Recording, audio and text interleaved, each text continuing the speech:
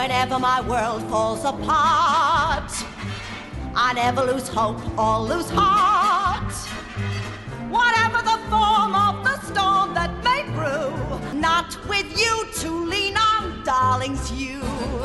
With you. Hello and welcome to The Original Cast, a podcast about original cast albums and the people who love them. I'm Patrick Flynn, playwright, filmmaker, and professor of communications at American University. In each episode, we invite someone from the theater who you might see on stage, backstage, or in the house to discuss an original cast album they love. And today we have our first fan. This is the very first fan episode. Here in Washington, D.C., where we record, is a thriving theater culture. And that culture could not exist without the fans. And not surprisingly, a lot of those fans work for and or with and or on behalf of the federal government. And today's guest is no exception. I'm very happy to welcome the executive director of the LGBT caucus in the House of Representatives, Roddy Flynn.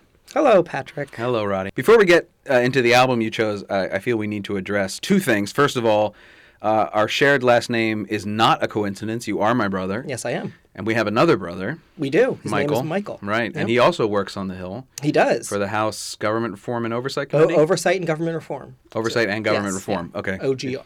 Hi, Mike. Hey, Michael.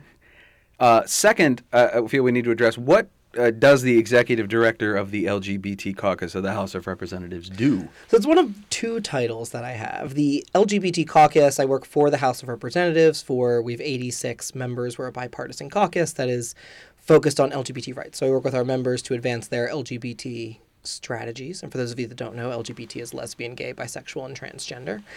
And designing legislation, communication strategy. I'm also the managing director of Equality PAC, which is the political action working to elect openly LGBT people to Congress. So all right. Our leaders in the LGBT caucus got together to form the PAC, and so we were working to elect a lot of great LGBT people. How's that going? It's a slow road, but we have a lot of good LGBT candidates up, and we were just founded, so, let's give me some time. Give you some time? Okay, and then, all right, sorry. Okay, and you chose, the album you chose to discuss. Yes. Anyone Can Whistle. Hi there, Cora. What's new? The bank went bust and I'm feeling blue. And who took over the bankruptcy? Me, boys, me. CC. Me, boys, me. Bankrupt.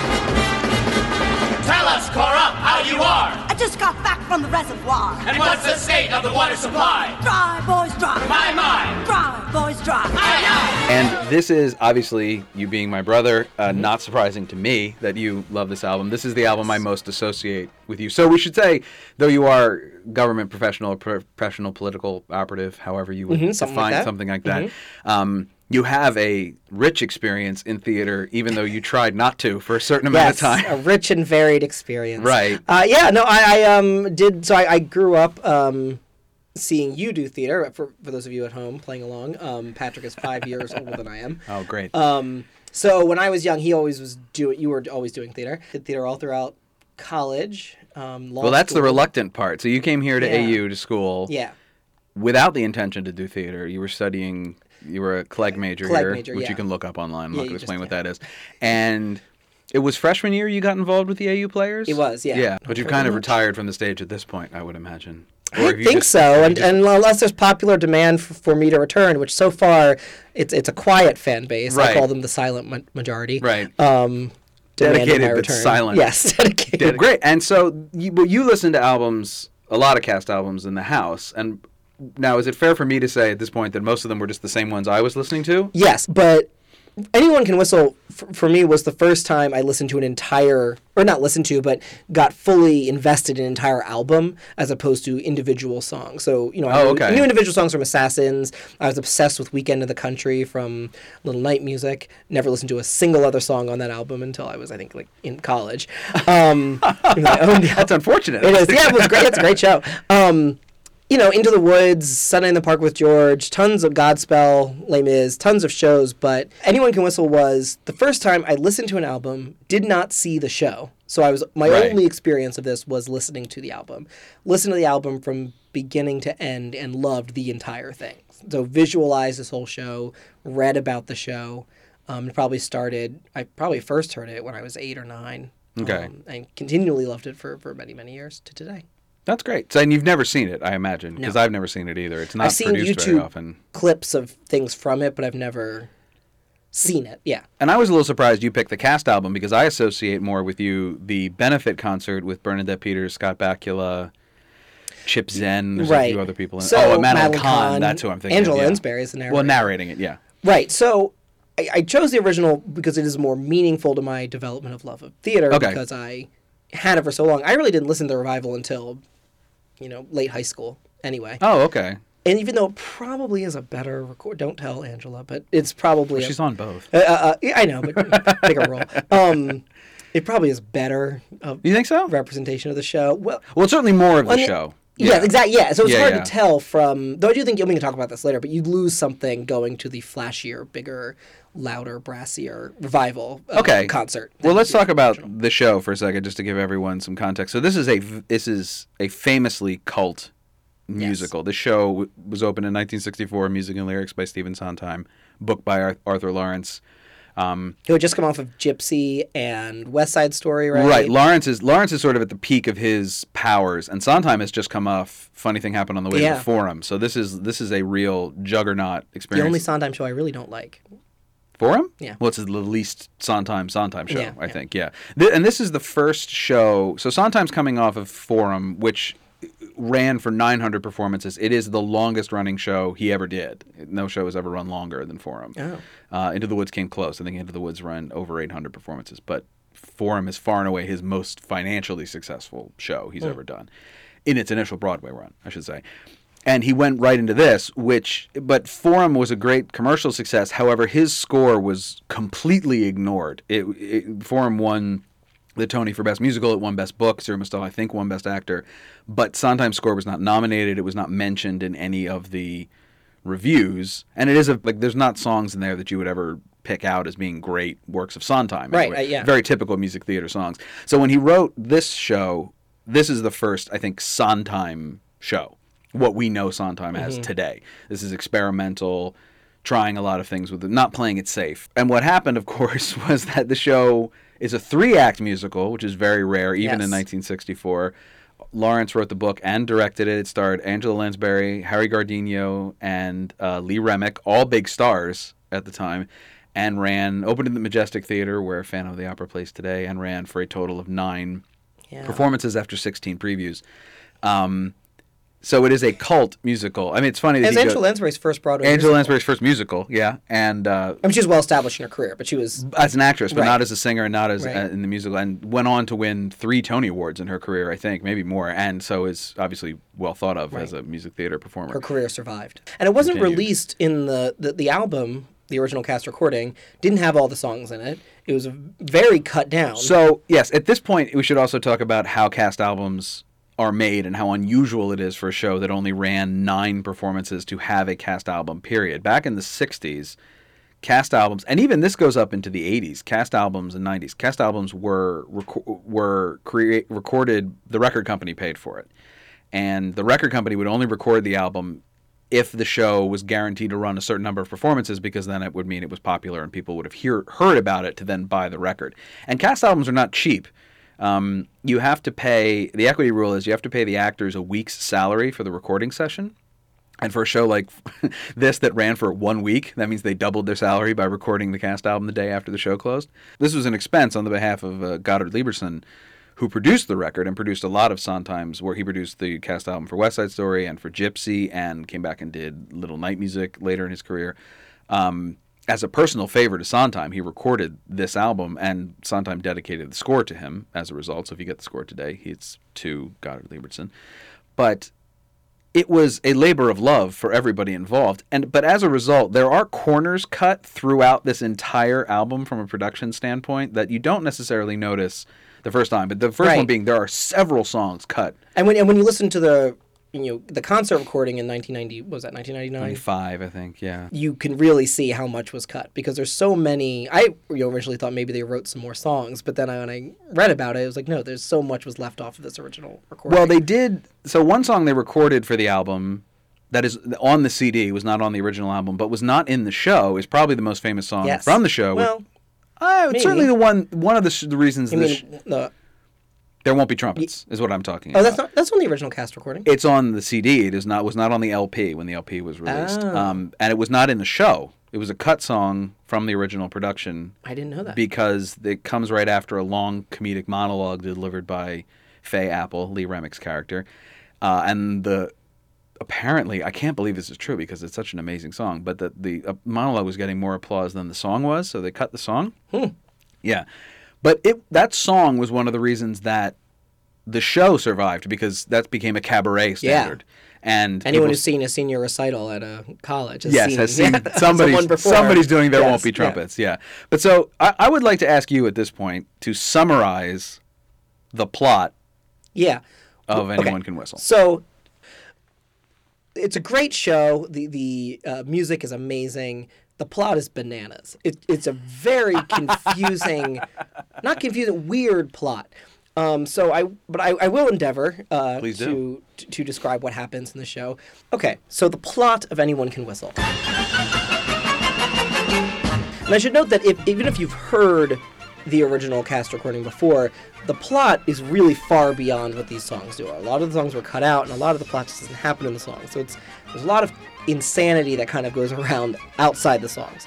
So the basic concept is that there's a fictional town, that is bankrupt. And the mayoress of the town, Cora Hoover, is a Machiavellian, ambitious woman who really wants to find a way to bring the town back, but mostly promote herself. So she starts out with a great song called Me and My Town. She comes up with the idea of a fake miracle that will drive tourism. There'll be a rock, and that there will be a pipe in the rock, and water will burst out of the pipe, and everyone will think that the water's coming from the rock, like that old Moses. Scam. So she orchestrates this miracle, which is a huge success. Tourists flock in to see the miracle. They charge admission. Water from a rock, what a miracle! This is a miracle, that's divine! Rejuvenates the town.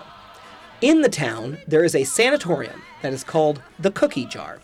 The nurse of the Cookie Jar, our heroine, Faye Apple, is very suspicious of the miracle. She's a very scientific, logical, kind of cold woman. And so she wants to disprove this miracle. And so she takes all of the patients at the sanatorium, who are referred to as cookies, 49 of them, to the miracle. I'm like the bluebird. I should worry, I should care. I should be a millionaire. I'm like the bluebird. She's going to dip them in the water, and when they're not cured, she thinks it will expose the miracle for what it is. There won't be trumpets. Somehow, at that point, the 49 cookies are intermixed with all of the townspeople, and no one's able to figure out who's a townsperson and who's a cook. And Mayor Cora is trying to figure out, well, how am I going to separate everyone out? And miraculously, a man appears who says that he's on his way to go work for the Cookie Jar to be a new medical director. And so he can separate out who are the cookies and who are not. He interrogates all the people and tries to separate. He separates them into two groups, Group 1 and Group A. Simple, simple, simple, simple as ABC. But he evades saying whether Group 1 is crazy or whether Group A is crazy. Right. End of Act 1, in the original staging, there was a kind of Brechtian very Brechtian thing moment. that happened, which is he was separating out everyone at the climax of this number, and the lights have gone down at that point, so it goes blackout. He said, Dr. Hapgood says, You are all mad. the lights come up again, and the entire cast is then seated facing the audience. Right. So and they stand up and applaud. Right. So you see what they're doing there. Right. You can, yeah. The Who's, theme, who's watching whom? Right. Exactly. Right. The theme starts to Yes. emerge. That ends Act 1. Right. Everybody with us so far? When Act 2 starts, we rejoin Faye Apple, and she has realized that she's too cold. She's developed a bit of a crush on this doctor, the one who came to separate everyone. His name is Dr. Hapgood. She developed a bit of a crush on him, so she wants to be a little looser. She develops this persona called Lady of Lords, who's a miracle inspector. She puts on, this is literal in the script in the play, she puts on a college theater costume with a red wig, dons a French accent, and attempts to seduce Dr. Hapgood. Come out and play with me. She is successful in seducing him, or at least in Well, for everyone who wasn't lost at the townies and the cookies being mingled and finding that inexplicable, I think this is the other moment where people go, what? Right, because if you're listening to the album, you have no idea why Suddenly she's doing she's singing in a French accent for no reason. For no reason. So they get together, and She figures out that Dr. Hapgood... Well, he figures out that she's lying. Yes, That she's in disguise. Yeah. She figures out that he's lying, and he wasn't actually arriving to town to work at the cookie jar. He was arriving in town to be a patient at the cookie jar. And he says, you know what you should do, Faye? You should destroy all the records from the cookie jar so that they'll never be able to separate who are the cookies and who are the townspeople. What is reality? She then explains that she's really good at things. She can figure things out in a science kind of way. She can train herself, but she can't whistle. She can't do these innate, artistic, quote-unquote... Simple things. Anyone can whistle. He buys that, and he questions nothing and moves on. Because we're only halfway through Act 2. While this has all been happening with these two lovers getting together, the town has fallen into chaos. Group A, Group 1, who's crazy, who's not, who are the townspeople. But what they agree on is that they love Dr. Hapgood and think he's a genius. So they're dancing around saying, oh, isn't Dr. Hapgood great? This leads to my favorite song of the show. The mayor, this ambitious woman, mayoress, as they are always careful to point out. Yes. I think mayor is a gender-neutral term. But certainly is now, anyway. She sings, there's a parade in town. It's a great song, really well performed by Angela Lansbury. Dr. Hapgood encourages Faye Apple, through his masculinity, to let go a little bit. Everybody says don't. He convinces her to destroy the record so that they'll never be able to figure out who are the cookies and who are not the cookies. And then we have our first ballet. The Don't ballet. That's right, folks. First ballet. The first ballet. End of Act 2. End of Act 2. We're not even a third. We are now two-thirds of the way through this show. And not through the most plot-intensive. The third act is the most plot-intensive. Let's see if we can undo this. Now things are going to get rolling. Cora gets a letter that says that the governor will impeach her if she is unable to separate out the crazy people and the townspeople. One of her advisory council comes up with the idea... Yeah, she has this group of cronies. To just throw the first 49 people they find in the cookie jar, and everything will be solved. I've got you to lean on. At this point, Faye is trying to convince Hapgood to expose the miracle for what it is, which is a fraud. Hapgood is saying, no, we're not going to expose the miracle. We're going to let it go because the miracle is something that binds the town together and it's doing its job as miracles do, whether it's real or not. She gets very upset by this. She's very despondent and sends him away. See what it gets, you see. After she sends away Dr. Hapgood, she sees what the mayoress is doing and rounding people up. We have our second ballet. Are they breathing? Then they're cookies. She thinks about exposing the mayor, has a little back and forth mind about it, but then realizes, no, Hapgood was right. I don't let go enough. And so she does a reprise of Anyone Can Whistle, at the end of which she attempts to whistle, and it's a very bad whistle. But just the fact that she attempted to whistle is enough to bring Hapgood back from the foreign lands that he has fled to and realize, down the road. You have let go of your frigid womanness, and you are now willing to embrace life as I have. With so little to be sure of. By this point, I should also add that the mayor has turned off the miracle. The miracle is no longer on, so water is no longer pouring from the rock. And all the cookies have left town because there's another nurse that comes in who's actually the person they were waiting for, and we're not going to go into all that. Yeah, there's a whole other thing going on. Yeah, we're just not going to get into all that. So all you need to know is the mayoress is alone without the water running on the stage. Hapgood and Faye have gotten together, they kiss, and after they fall in love, water does spontaneously burst from the rock. So their love has caused a real miracle to happen. And scene. And Cora and one of her flunkies, Comptroller Shube, sing a reprise of I've Got You to Lean On, and they get together because they're happy. No woman can be alone. Right. The worst thing in this world in 1964. There's some Mad Men crap going on in this show. Okay, so here's the thing. I'm reminded as you tried to summarize that plot to me of I think it was Edward Albee, but it might be Arthur Miller, who said that he hates when people ask him for a plot synopsis because if he could summarize the plot in 2 or 3 sentences, he wouldn't have had to write a whole play. And I respect that point of view. However, that is unbelievably complicated and hard to follow without music and lyrics on top of it. Right. And it is widely regarded that the biggest problem with this show was the book, was Lawrence's concept and the fact that he was directing this took away a level of somebody being there saying, no, like this doesn't make sense. You need to rewrite big chunks of this. Right. Which he never... Well, because it's a very fantastical plot. There are a lot of Yes. not quite, like a Well, full it's satirical. fantasy. It's satirical and Right. and It's not what they were seeing at the time. It wasn't like Funny Girl or Dolly or anything. It was a much more. Funny Girl, Fiddler, and Dolly combined, maybe. Oh yeah, it was much more weird. It is much Well, weirder. yes, it is surreal. It is. It's a musical that is often stated as being before its time.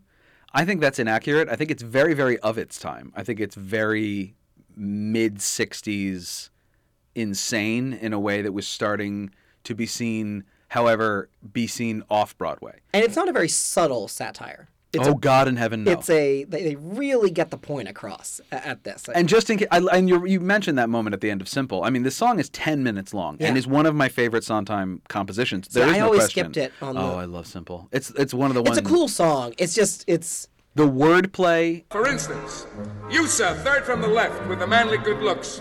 Will you come forward, please, Mr. Hapgood? I thought your name was Hapgood, Doctor. Well, calling the patient by my name, he identifies with me immediately. We have an instant transference and thereby save 5 years of psychoanalysis.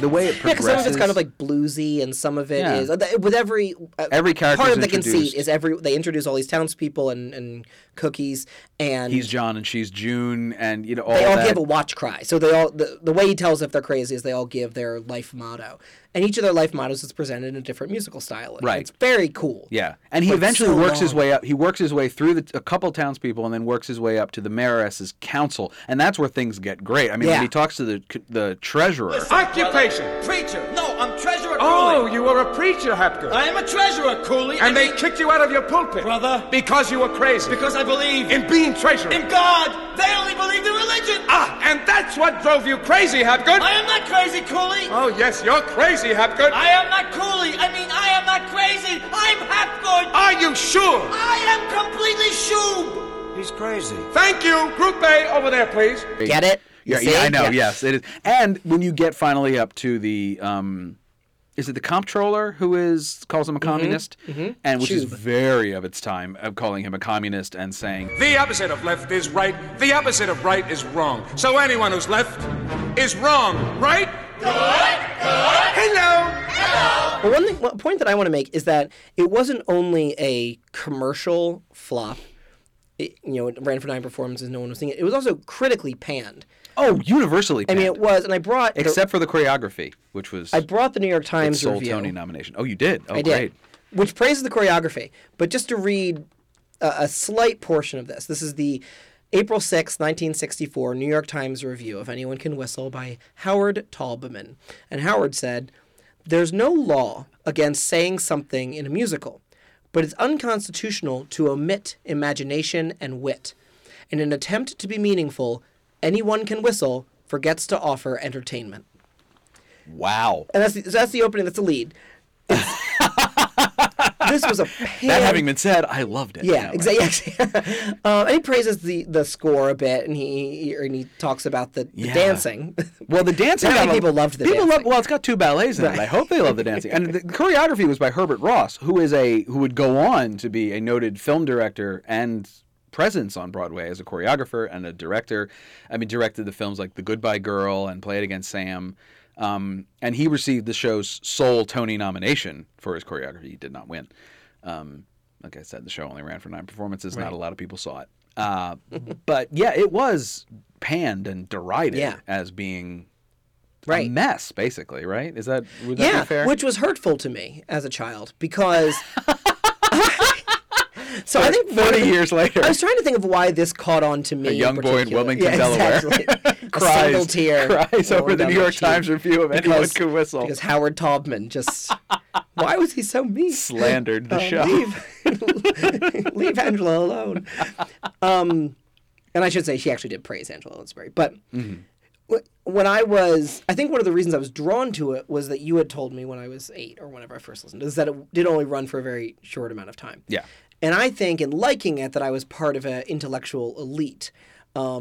I can be a bit of a snob sometimes. Yes, you can. Especially when I was 8. And I was a very snooty 8-year-old. You were it's a very accurate. And so I think one reason I liked it was that it was something that no one else really had. It was so cult, and I was knowledgeable about theater, right, and what's really good. But then when I was in grade school, It was some open project or something. I wrote a paper on Anyone Can Whistle, which unfortunately I don't have. That would be great. Oh, yes. But yeah.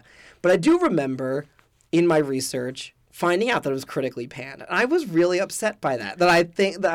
That's something that I really loved. Why do you think you were so... Well, listen, I mean, you're not... Oh, I guess I was... We were like 10. 10 at right. that point, 10, 12.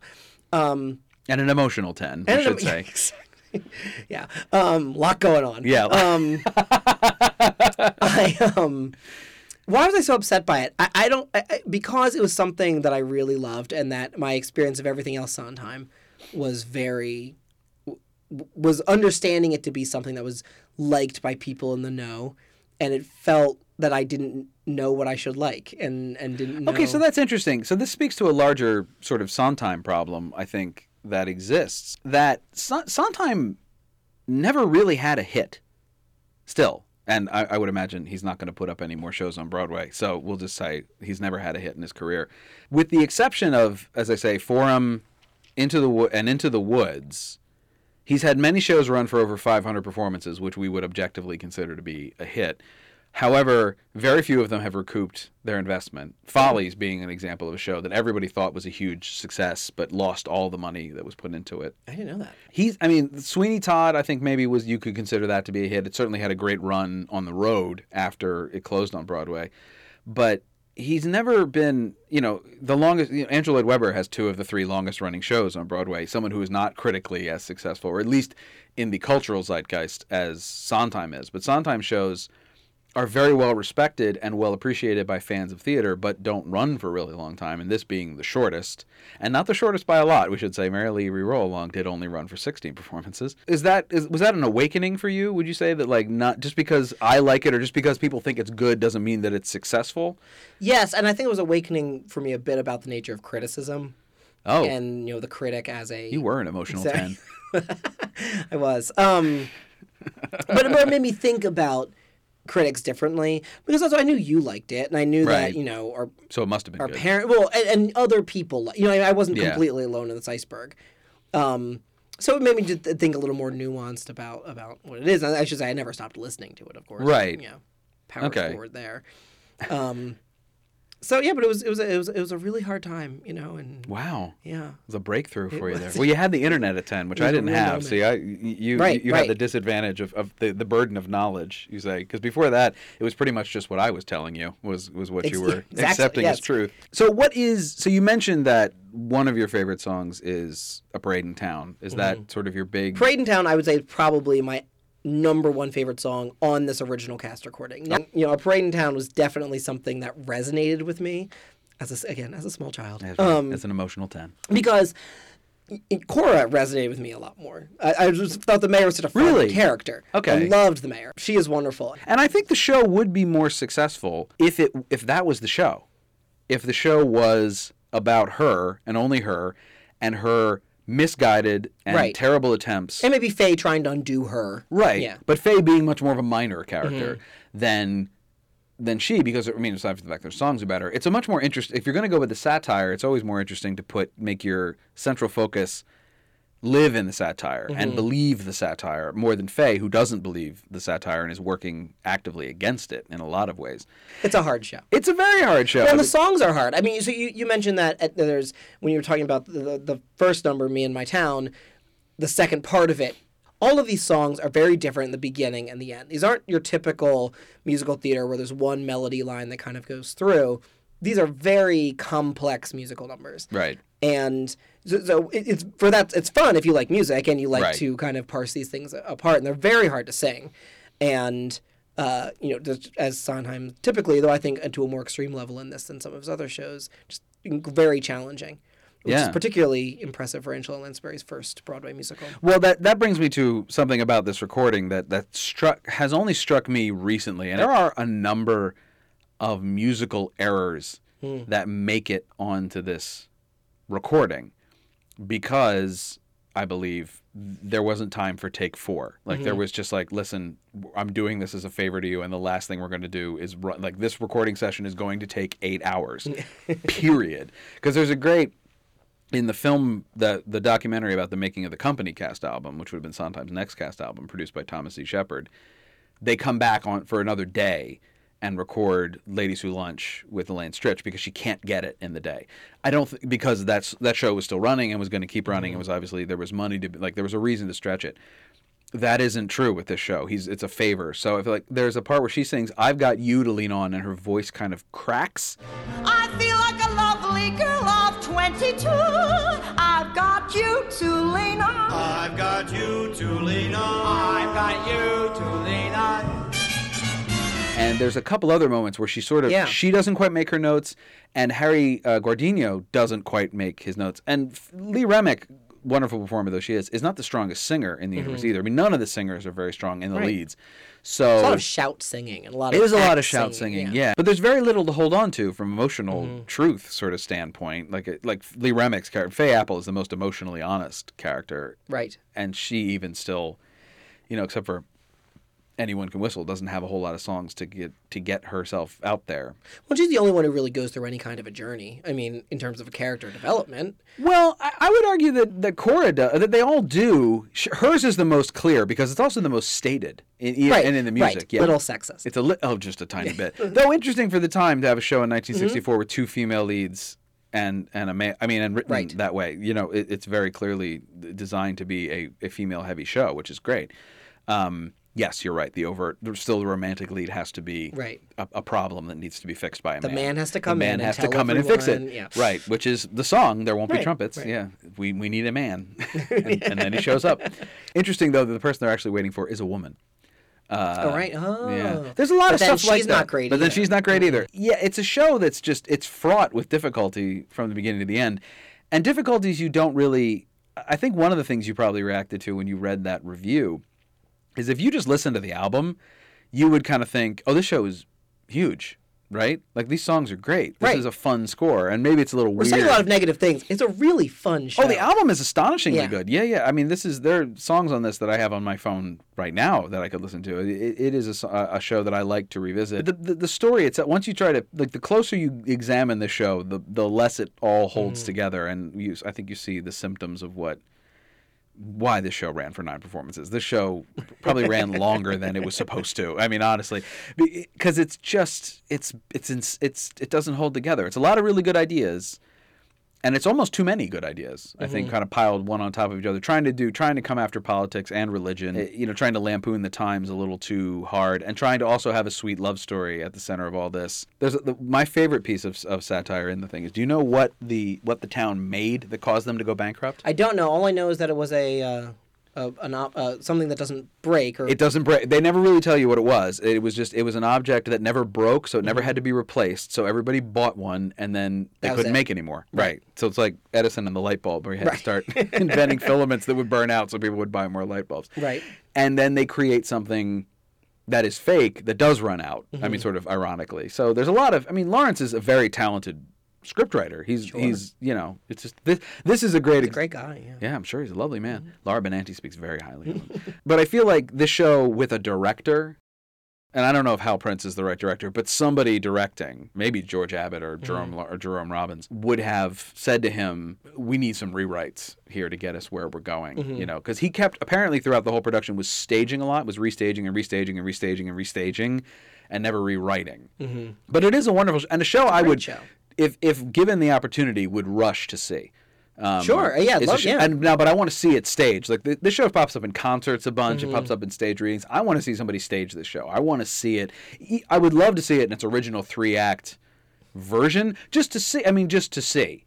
But I respect the fact that that's 3-act shows period are hard. And 3-act musicals are pretty. Another one of my favorite musicals that was not a flop, but also wasn't a huge hit. That was 3 acts. Was The Apple Tree, Jerry Bach and Sheldon Harnick. I love The Apple Tree. I really like The Apple Tree too, and that's even 3 discrete stories. That's why it's 3 acts. But 3 acts is 3 acts is hard, even in a play. 3 acts is tricky to get people to go out and then come back in again. Like you really better have some serious interest going there. So let's talk about intermissions for a second. Do you? I don't like intermissions. Me neither. Okay. Do you have any? What don't you like about intermissions? So I don't know. This may be a controversial statement to the artists out there, but I think if your show needs intermission, it's too long. It's like how I feel about baseball. If you need to stretch after the 7th inning, probably should lop off the last 2 innings. Come on. Well, it's true. That's like if you fair. really need a break from half times for other shows, other sports have half times. I don't like they take a whole break. Either, But you don't like them either. I know. I'm not going to convince you with that argument. But yeah. Hockey's 3 acts and has intermissions. Has 3. It does. It's 3 periods and 2 intermissions. Right. I mean, I just think it's just it kills any kind of momentum that you could possibly have, and it's wasted time. That we could be doing something else. There are rules about these sorts of things. I know in equity, though I don't know what they are. That if you're doing a musical, especially, you have to take a break. There is the thing of and that's good for the actors. Yes, the actors need a break. The I problem, believe in strong unions. Yeah, there you go. Good. The only tricky bit for me with intermissions is that traditionally, Act 2 of most musicals is 30 minutes long and super weak. Like, it really is very short. And none of your favorite songs are in it. And it just we just quickly wrap up the story and then we're going to move on. Whereas, like, Act 1 is like an hour and a half and then Act 2 is 30 minutes.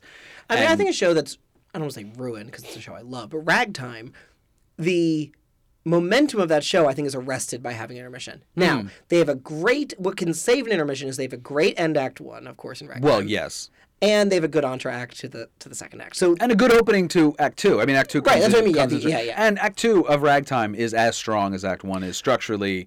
But for sure that operates on a kind of propulsive force, having a... Well, it's true. And it's one of the funny things about Les Mis to me is that Les Mis, Act 1 of Les Mis covers 20 years of time. Act 2 covers like a day and a half. And it's just this funny, like, we just got to wrap this up here. We're on the barricade. Let's just get this thing going. Right. Let's just get us out. West Side Story is kind of like that too. It just sort of like quickly we got to get up and out of here really fast. And it's a real structural problem.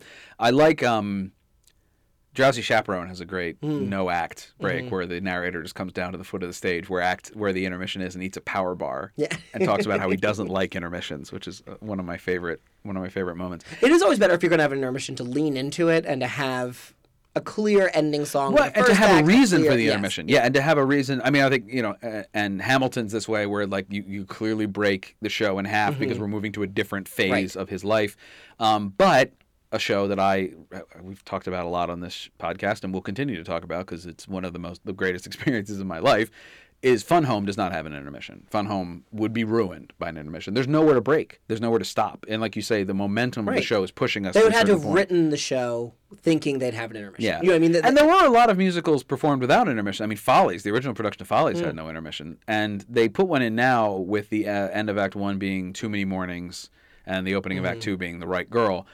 Those are pretty good end of Act 1, opening of Act 2 songs. But again, you're absolutely right. The momentum kind of falls apart. So when you have 2 intermissions in a show like this, now I feel like this show is so physically challenging. Right, kind of with needed all the 2 dancing, intermissions with all the dancing and all the insanity and a small cast, a very small cast. Yeah, it would need the actors would need to sit down for 30 minutes an evening and just catch their breaths.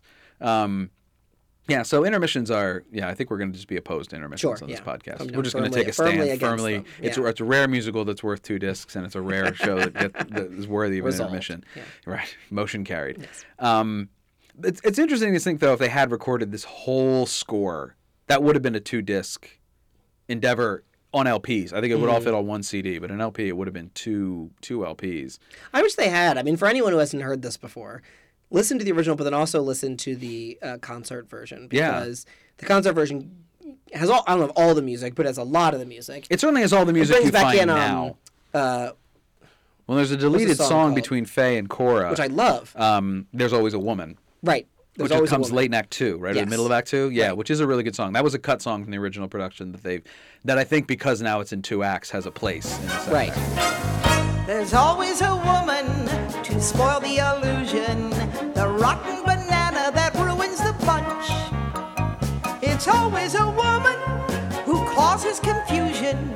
There's nothing as low as a woman. We must lunch. Love to. Noonish. Tomorrow. Today. My place. Mine. There's also This show really is 2 steps forward, 1 step back, isn't it? It's really like it could also be called that. Female characters, but their strength makes them horrible people. Right. Yeah. Right. So, but which one? So, do you still listen to this now? Do you listen to it differently now? I mean, here we are. So, not to give out ages or anything, but we're at least 1.5 decades later. Are you still? Is it still the same show to you? Is it still? Is Well, it it was grown, interesting for me to changed? go. So I have to admit that in the times I've listened to it in the past probably 10 years, I listened to the concert version Okay. from the 90s. But it was fun when we talked about this podcast and what show, and kind of started my love of musical theater, to go back and listen to the original cast recording. And the ways I think the original cast recording is superior to the revival, which is it's much simpler. It's a much more straightforward. There's something honest and kind of gritty about the way the songs are sung, which make it kind of meaner in a way and a little more strident and less candy and more, because the songs are very, if you're not listening to what they're saying sometimes, they're very fun, kind of pomp and it's a lot of 4/4 time, major keys, like we're hopping all over the place. Fun stuff.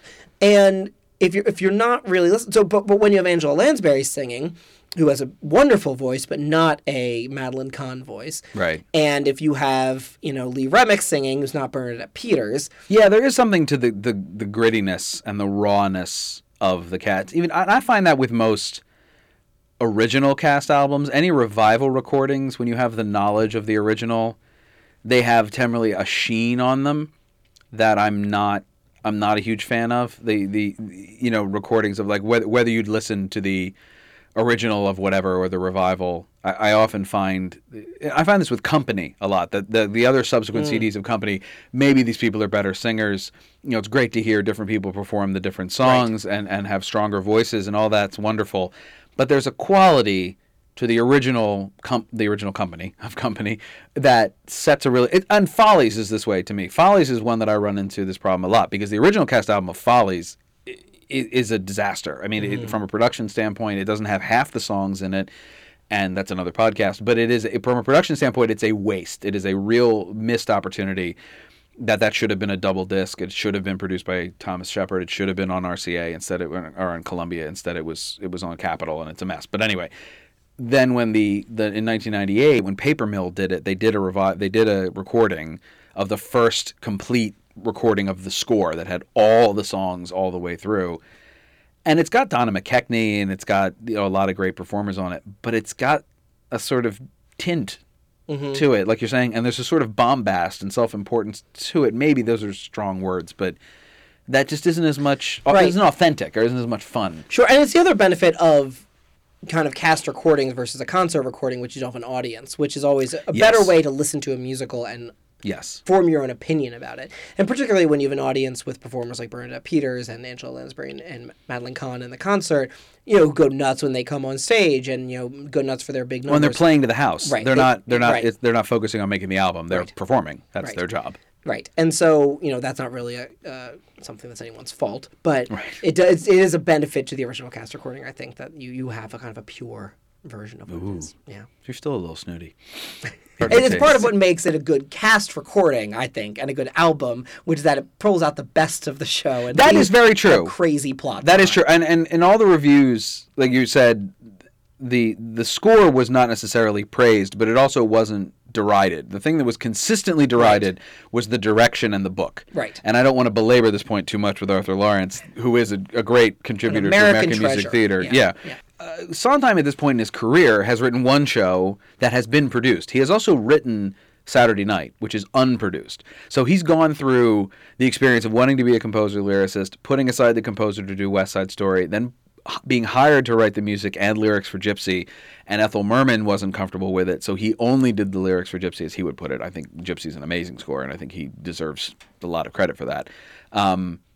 So this is his second musical, and I kind of feel like what you've said and what I've read, this show was not this was going to go on. Like, he was dedicated to this show being produced, and he was going to do it his way, and by hook or by crook, didn't care. I mean, there's some figures, devastated by the reviews. And there's some figures on there that he did like 130 backers auditions performances of this show. I mean, that's yeoman's work. Yeah. And he sang them himself. He did all right. And he's, that's humiliating to do over and you over can again. buy versions of him singing this on the song. Sondheim Sings Volume 1 and 2, you can hear him singing demos of these songs, which are good. And some early versions of songs like There Won't Be Trumpets, which are really, really interesting. So and I've heard him recently speak on the Six by Sondheim documentary about how he may have been sad at the time, but he says his the thing that lasted for him when the show closed was the fact that he was mostly upset that his friends wouldn't get to see it, but that he was fulfilled as an artist in its production, which he contrasts with working on Do I Hear a Waltz, which he found very artistically unfulfilling. Really only did it as a favor to Richard Rodgers and the late Oscar Hammerstein, and vowed after that show that he would never ever do a show without being 100% artistically invested. Again, after doing a show that was a huge flop, but he found artistically fulfilling, and then doing a show that was a modest success and found it artistically devoid of any important lessons learned. Very important lessons learned, and he learned them very early. But it did take about, I mean, that's 60. This is 64. Do I Hear a Waltz is 65. He doesn't have another show on Broadway for 5 years. And it's Company when he does come back to Broadway, obviously, and begins his run of like Triumphant Company, Follies, Night Music, Pacific Overtures. Like this is Sondheim's glory period from between Company and Sunday in the Park with George. So, yes, it is. It's certainly something he took to heart and worked on very well. Now, I will say, having 50% of the rights to all the songs from Gypsy, and as it turned out, actually only 33% of the rights to all the songs from West Side Story, he didn't have to worry about being paid. Right. So that helps. It's easy to be artistically independent when you own your own apartment and things. Right. But, it's still, there's plenty of musicians and composers and lyricists who have been very successful and continue to chase that success. So he is to be applauded for that. Absolutely. So this is usually the part, as we wrap up, where I ask the guest what they have coming up that they want to promote. Is the LGBT, are you guys dropping a single or anything in the near future? We're going on tour. Right. We actually are. We're planning on going out to the districts. Is there anything we want to promote? No, just follow. You can follow me on Twitter at Roddy Flynn, RODDYFLYNN. And you can follow the caucus, if you'd like to, on Twitter at LGBTEQ Caucus. And you can look up the PAC online at LGBTequalitypac.org. .org. All right. .org. You can see the candidates we endorse and who's on our board of directors and everything like that. It's wonderful. All right. Well, thank you very much, Roddy, for coming on down here and talking with us. You're very welcome. About Anyone Can Whistle, our first Sondheim show. Yeah. So, 12 more to go. The original cast was recorded at the Media Production Center at American University. Special thanks to Jeffrey Madison, Tom Fish, Imani Mular, and the tireless staff of students who man the front desk. Follow us on Twitter and like us on Facebook at Original Cast Pod. If you happen to be in the D.C. area, my 10-minute play, The Ferberizing of Coral, is part of the 2016 D.C. Source Festival for their Secrets and Sound block. For tickets and performance information, visit sourcefestival.org.